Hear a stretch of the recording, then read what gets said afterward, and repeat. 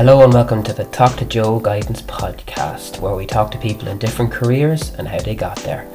For more information, follow me on Farley Career Guidance on Instagram, Twitter and Facebook.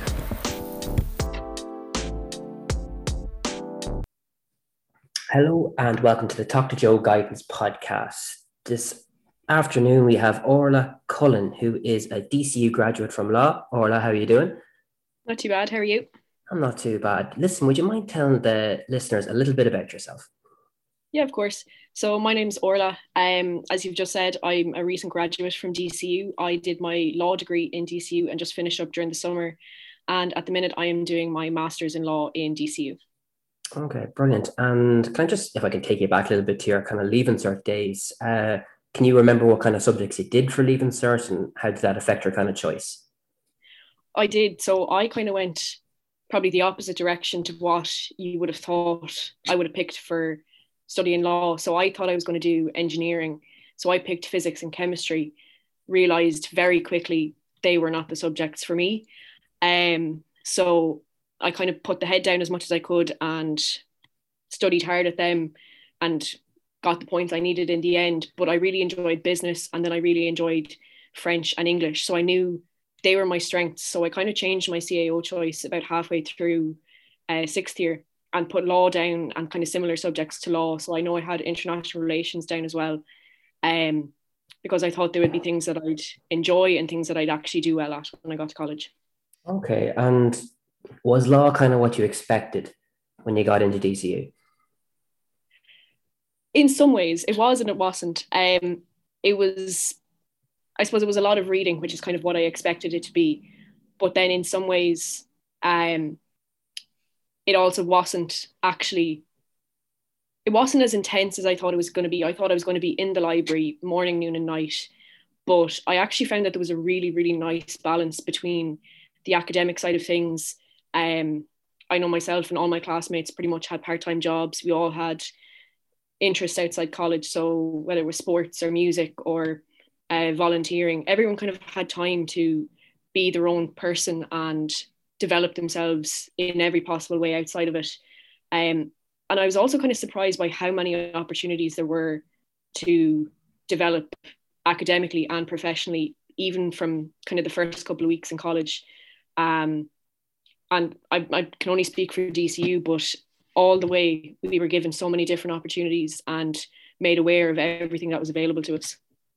Because often I would see a student who says they want to do law wants to be a solicitor. Is it as simple as kind of just doing a law degree and you're a solicitor, or how does that work?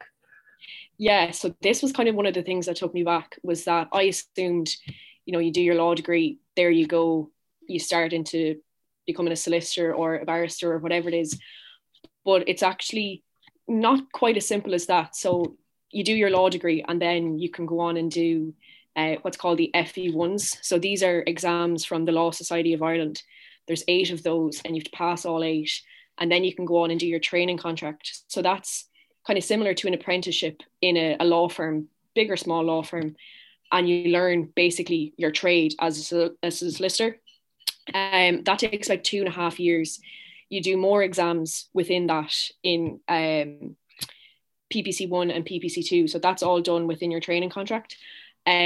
So it's really the bones of about 8, 9, 10 years kind of to become a solicitor. But what I didn't actually know was that you don't have to do a law degree. Once you have any degree, you can go on and do the FE1s. So a lot of people, maybe they're disappointed when the results come out for the Leaving Cert and they see they're not going to get law. But if they do a subject, it could be any subject in college that they really enjoy, they could excel at it. There's nothing to stop you going on and then doing the FE1s. So those exams are in March and October every year. You've got a lot of time to study for them. There's a lot of prep courses.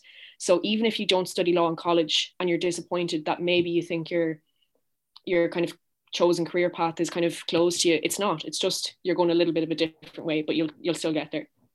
Okay, that's really actually really good advice, that you don't actually have to have a law degree if you want to pursue being a solicitor. That's something I didn't know.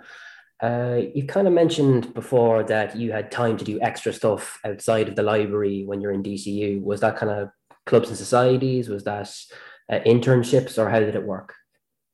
Yeah, so it was kind of a bit of everything. So I, from first year in college, I had a part-time job, so I was kind of moving between that and campus.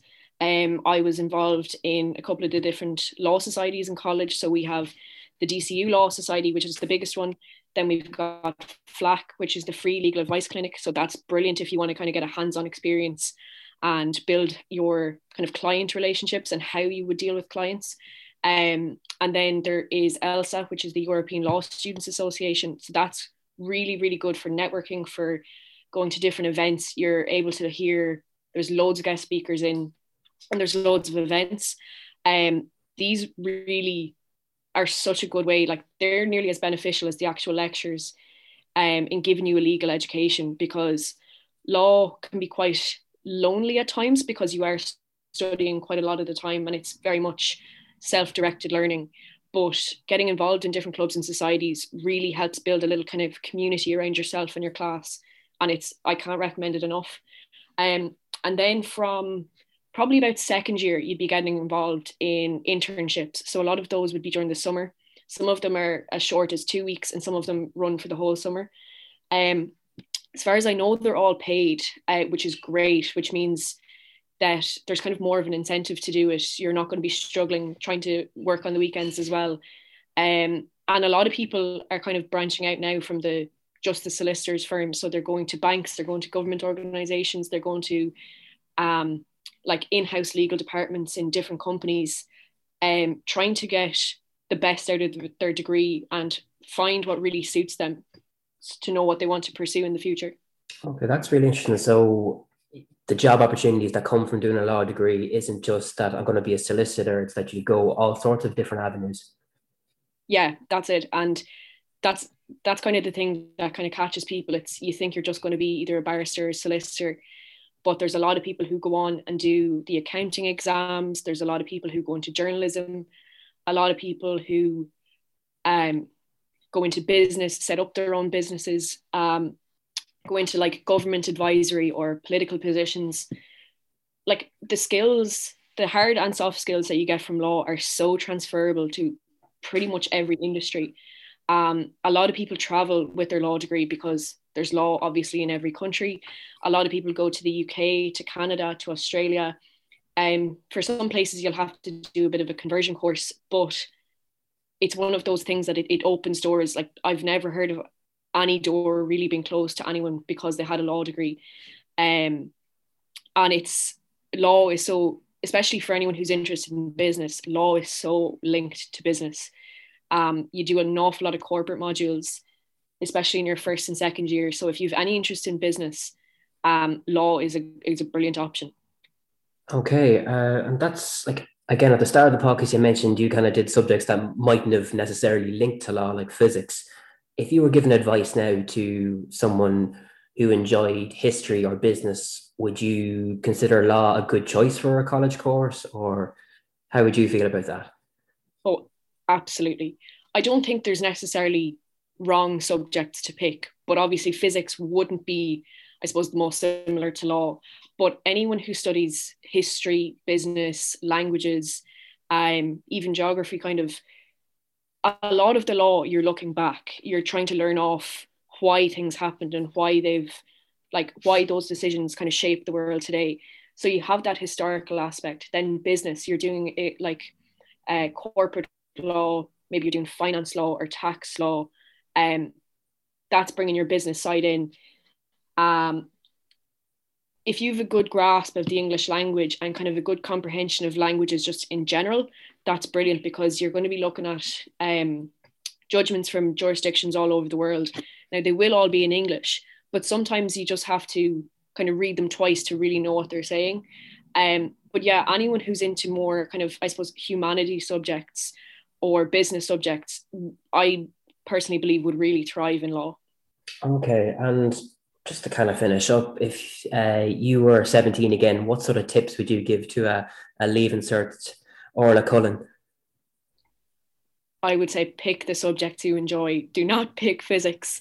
I would definitely probably have picked history. It was something I enjoyed for the junior cert. I would have had a much more enjoyable time studying, as enjoyable a time as studying can be.